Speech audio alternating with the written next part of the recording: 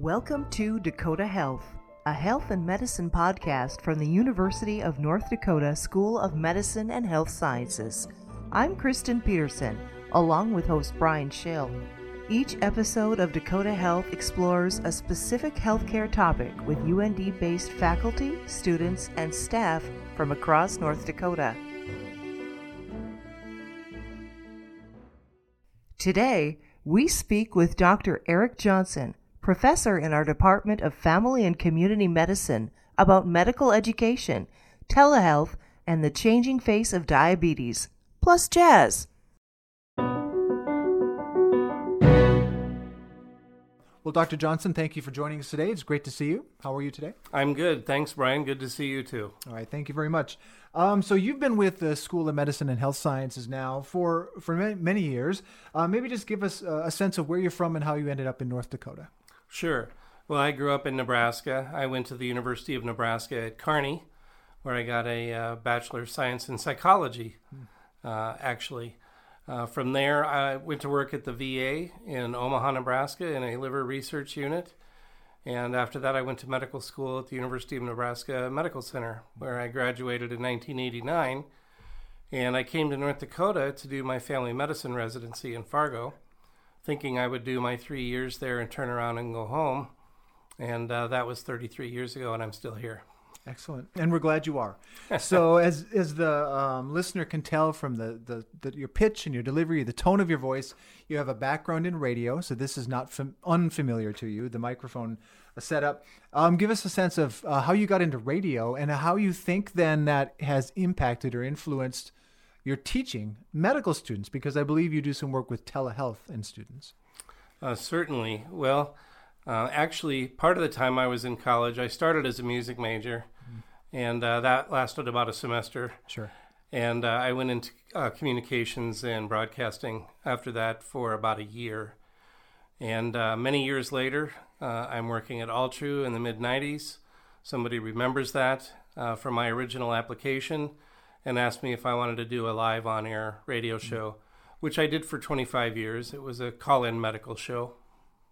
We should probably talk too. Your radio background, you were going to be in music as a major up front.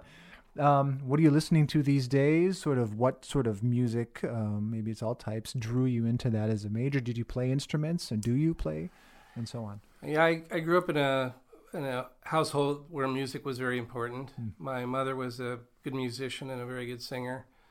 My dad didn't have any talent at all, but he loved classical music. Sure. Still does. And that's been a bonding thing for he and I over the years. I started playing a little bit of piano when I was about 7 and started playing trumpet when I was about 10. And actually, I was going to be a trumpet major in college. But I just wasn't dedicated enough. Sure. But along the way, I continued to expand my music horizons. Of course, I got corrupted by rock and roll, like many Right. of my generation. But I love jazz. I particularly like Miles Davis. He was a trumpet player, Right. Very creative, did a lot of different things. So, I mean, I like quite a few things. There's not a lot that I don't like at all. I think there's merit in a lot of music. I had a stroke about 10 years ago. Music therapy was part of my recovery. So that was very important to me as well. So that's kind of how that all got going. I lost 4,000 records in the flood, vinyl albums, which was really tough. So I went to digital then, and I've never really looked back. And now I have a dedicated computer with about 70,000 pieces of music on it. Nice. So This is not a fair question, but if you had to choose a favorite Miles Davis record, what would it be? Well, Kinda Blue, I think, is his most Okay. well-known record. Yep. But I think one that's a little bit of a dark horse that people may not know is Miles in the Sky. Okay. That was a very transition record for him into more electronic sounds. Yep. And that kicked off that whole 5 or 6 year period for him before his first retirement. Yeah. So that's one that I think a lot of people wouldn't think of. Yeah. No, I think that's fair. For what it's worth, I'm a big In a Silent Way guy. Oh, I yeah. love that record. So. That was really his immersion into electronics. Also a very good record. Yeah. Good. And so we're having this conversation sort of, I mean, I don't know if COVID's ever really over, but in the wake of the pandemic, essentially, And there was a lot of telemedicine that sort of emerged, or telehealth, because of that pandemic. It was already underway. And so my understanding, too, is you help teach medical students and other students sort of the basics, best practices of telehealth. How does that look, and how has that evolved? We started thinking about that about 2015. And Dr. Van Eck, Dr. Allen, and myself applied for an AMA grant to teach telehealth in a group setting, an interprofessional setting in the sim lab. That actually turned out very well. We did get the grant, and we've kind of expanded it from there. Right now we have students who can take a telehealth elective, for example, which I helped to develop, and we're actually going to come up with a badging system so that students can accumulate points for other telehealth experiences they might have on other clerkships that maybe we don't even know about. I do a lot of telehealth myself. I'm the assistant medical director of the Diabetes Center at Altru. And actually right now, about 3/4 of my time is spent doing telehealth. Wow.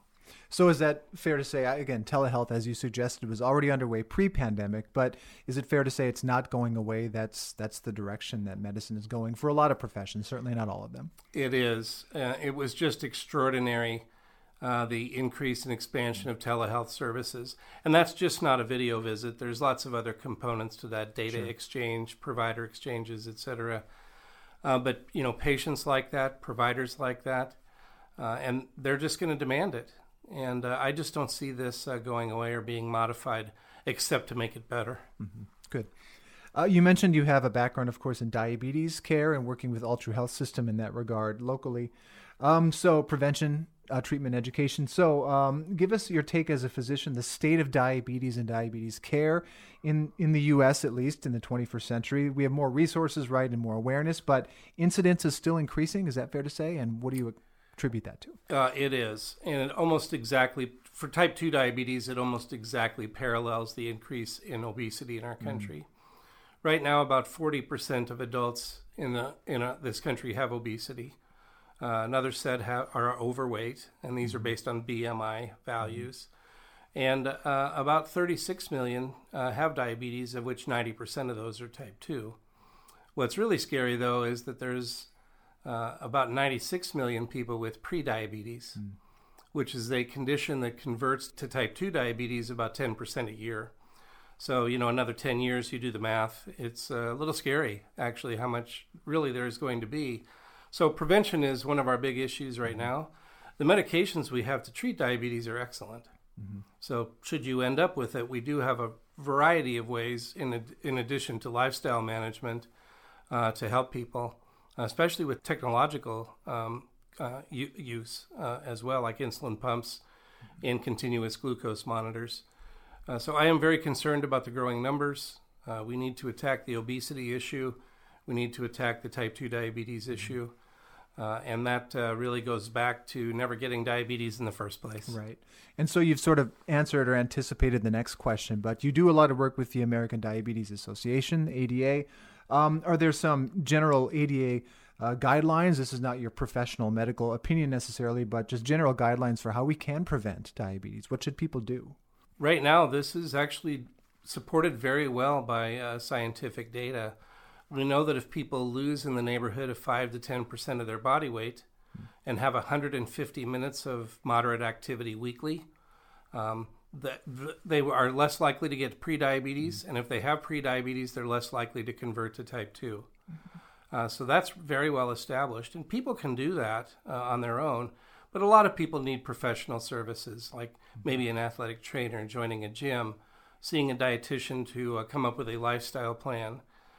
These are some of the things that we might do for prevention strategies. Okay.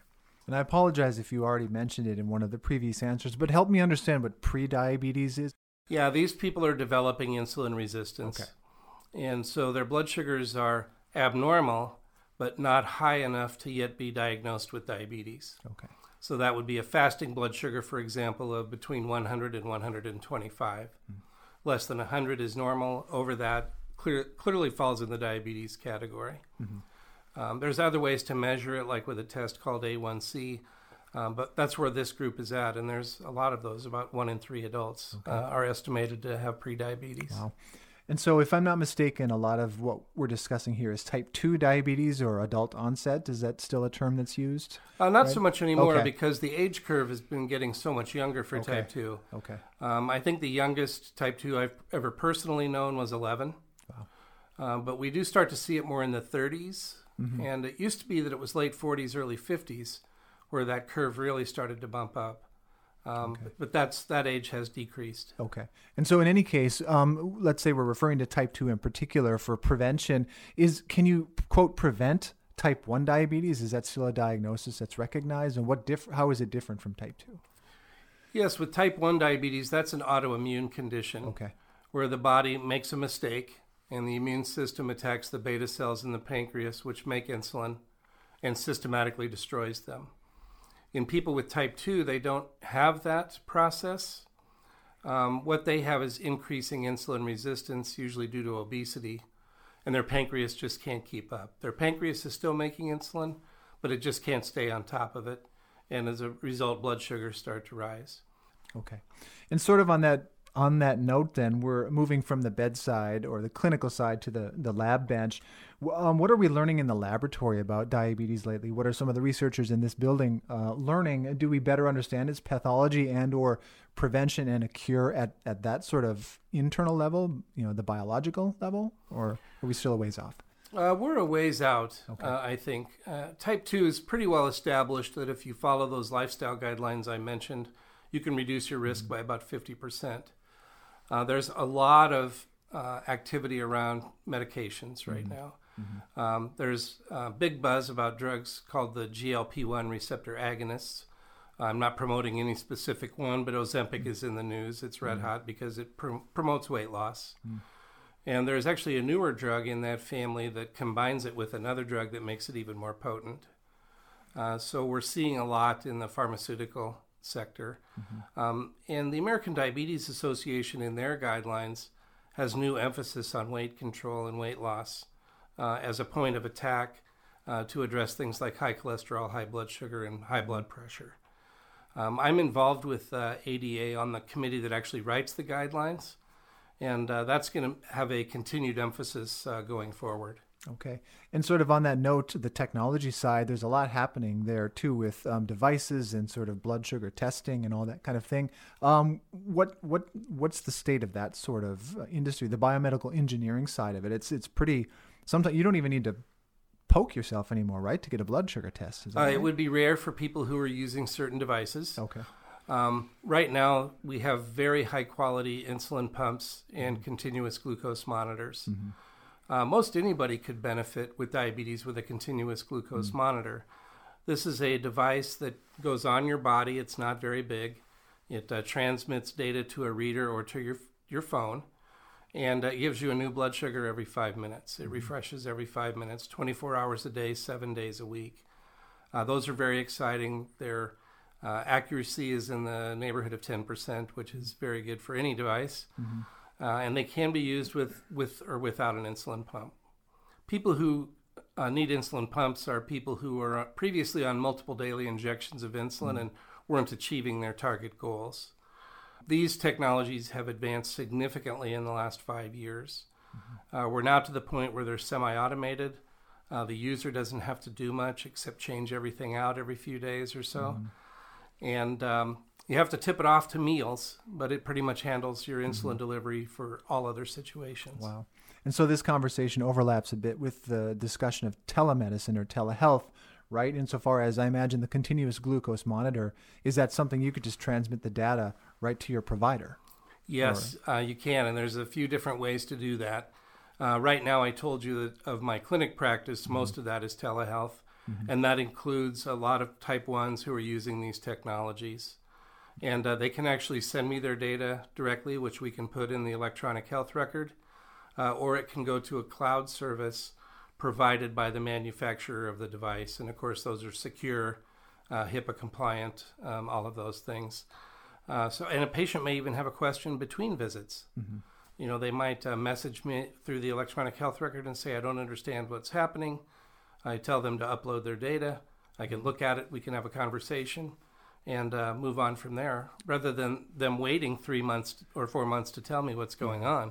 Yeah, I mean, revolutionize is probably too strong of a word or overused, but I imagine that's really changed your practice as a physician, that type of technology. Has it improved outcomes for your patients, made their lives better, hopefully? Yes, and that's supported by the data. Okay. I sure see that here, even usually with a first step of a continuous glucose monitor alone.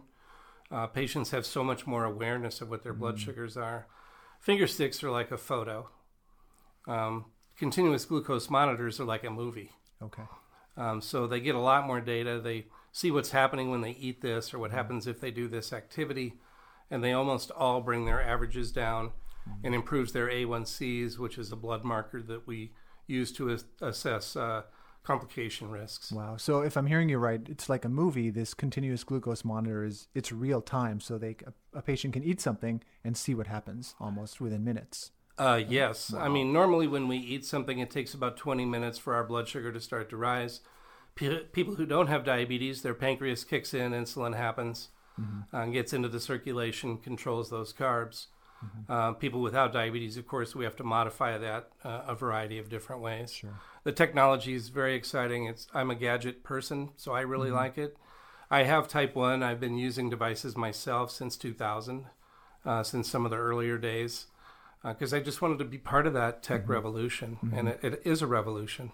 I think I just want to go back to the prevention topic a little bit. I want people to know that they're not alone with that. Okay. The state of North Dakota has a lot of online resources for diabetes prevention, as do many clinics, not just the larger ones like Grand Forks, Minot, Bismarck, and Fargo, but many smaller communities like Rugby. I work with them. They have a very talented diabetes educator and dietitian there. So think about what resources you might have in your community for diabetes prevention. Talk to your own provider about that because we can help you. We can get you pointed in the right direction. And as I mentioned earlier, we have tremendous facilities here. So I would encourage people to investigate that and think about investing in that. There have been a couple, as you know, Dr. Johnson, some high-profile events over the past few years involving, say, politicians taking a group of diabetes patients, in one case, to the Canadian border or over the border to purchase insulin or other medications in Canada rather than the U.S., given the high cost of insulin and so on. What does that say about the economics of diabetes in the 21st century? And have you seen that sort of thing? And why are the insulin prices so high? And what do you make of what's going on there at the socioeconomic level? These are important questions, I think, for us as a society, particularly since chronic disease like type 2 diabetes is increasing so much. And type 1, if we're doing it right, is a fairly expensive treatment disease, up to $16,000 a year, which is about 4 times higher than somebody without diabetes. These events are grandstanding a little bit, but they do draw our attention to what's important, and that's the cost and supply side of a chronic disease. We need to address this. We need to be fair to the pharmaceutical manufacturers because they have research and development budgets as well. But we're going to have to meet someplace. And other countries have done a really good job with this, like Canada, for example. Recently, the administration got a bill through for insulin price caps for people on Medicare. And they're going to trial that for a while, see how that goes, and hopefully other providers will pick that up. Third-party payers will pick that up, which isn't unusual. They often follow what Medicare does, so I'm hoping that will be the case. There are some things that patients may not always be aware of, however. Many medications have vouchers that you can use off of their website to reduce the cost. Now, maybe that's a step we shouldn't have to take. Maybe it should just be less expensive. I think there's a lot of things that we need to do in this country, though, with the way we pay for healthcare, not just for chronic disease. This is just one thing that's very salient in the lives of a lot of people. So I'm hoping we can continue some positive trends with this.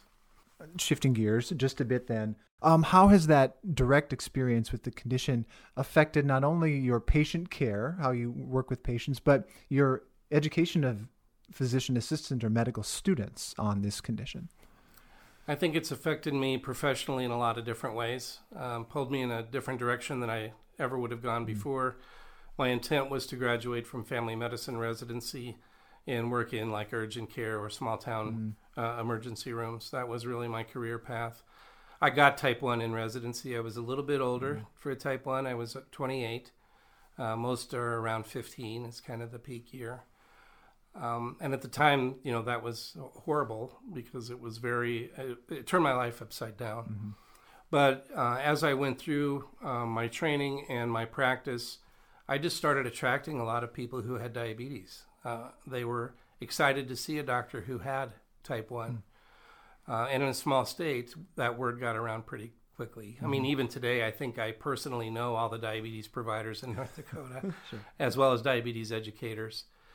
But I think I'm not the smartest doctor who ever lived, but I do have a perspective that many don't have about how difficult this can be, how sometimes it doesn't make sense, how it's always with you on your wedding day, when you get up in the morning, when you go to school, when you go to work, it's always there. And I think that also applies to my teaching for students. I do some diabetes curriculum for medical students, for PA students, sometimes for NP students. And even the physical therapy program has asked me to do a 2-hour block on common diabetes practices. Nice. And then this is also translated into some very exciting work with the American Diabetes Association. Maybe speak about that work. What is the exciting work? And I assume you're a part of that you're referring to. I've been very involved locally and regionally for a number of years. I've been president of the North Dakota affiliate a couple of times. I was very involved with Diabetes Camp here in North Dakota when I was younger for about 13 or 14 years. And that's a ADA-sponsored camp. This new process, for the last 10 years, I was actually on a committee that created materials for primary care providers, continuing education for primary care providers. And from that, I got asked to do a step up to the committee that actually writes the guidelines. And these guidelines are important and need to be accurate and scientific because they might affect the care of up to 500 million people a year. So that's been very exciting for me to be involved with that. I know historically or in the past, you also did work with tobacco cessation in North Dakota, right? And so give me a sense of how you got involved in that work, and or was it connected to diabetes care? Is there an overlay between diabetes and tobacco that is important to note? It is. There's a couple of answers that we need to address with this. It's kind of a multi-layered question. Actually, getting involved with tobacco was the reason I got a percent effort at the medical school in the first place in 2004. That was a 20% job to help bring in, implement, and promote what at that time was called the Tobacco Quit Line. It was a phone service. Now it's ND Quits, which is mostly web-based and electronically based. So that was a very good project for me to be involved with. I had the time, I could do it. So that's how I got picked for that. It was a little bit random at the time. Sure. And then I spent the better part of a decade working on things like smoke-free law, which was very successful. Dr. Jim Beal and I did a study on heart attack rates in Grand Forks County after the implementation of a smoke-free law, which there was a big difference when that happened. I'm still involved with a nonprofit called Tobacco Free North Dakota. But that's dropped off a little bit for me because diabetes just continues to explode. Many might not know that tobacco use is a risk factor for developing type 2 diabetes, in addition to things that we think about like high blood pressure and obesity and family history. Tobacco usually makes blood sugar control worse and more difficult. And people with diabetes already have an extraordinarily high rate of heart attack and stroke and certain cancers compared to people who don't have diabetes. Tobacco just inflames that. It's throwing gas on the fire for a very difficult situation. I think in the last 10 years, diabetes is a risk factor for amputation, but I think in the last 10 years, I've only seen amputations in diabetes in those who were smokers. So that seems to be a huge risk factor for that as well. Okay. Very good. Well, thank you for your time, Dr. Johnson. I appreciate it very much, and we look forward to hearing more from you in the future. And if you have any music recommendations, please send them my way. Thank you, Brian.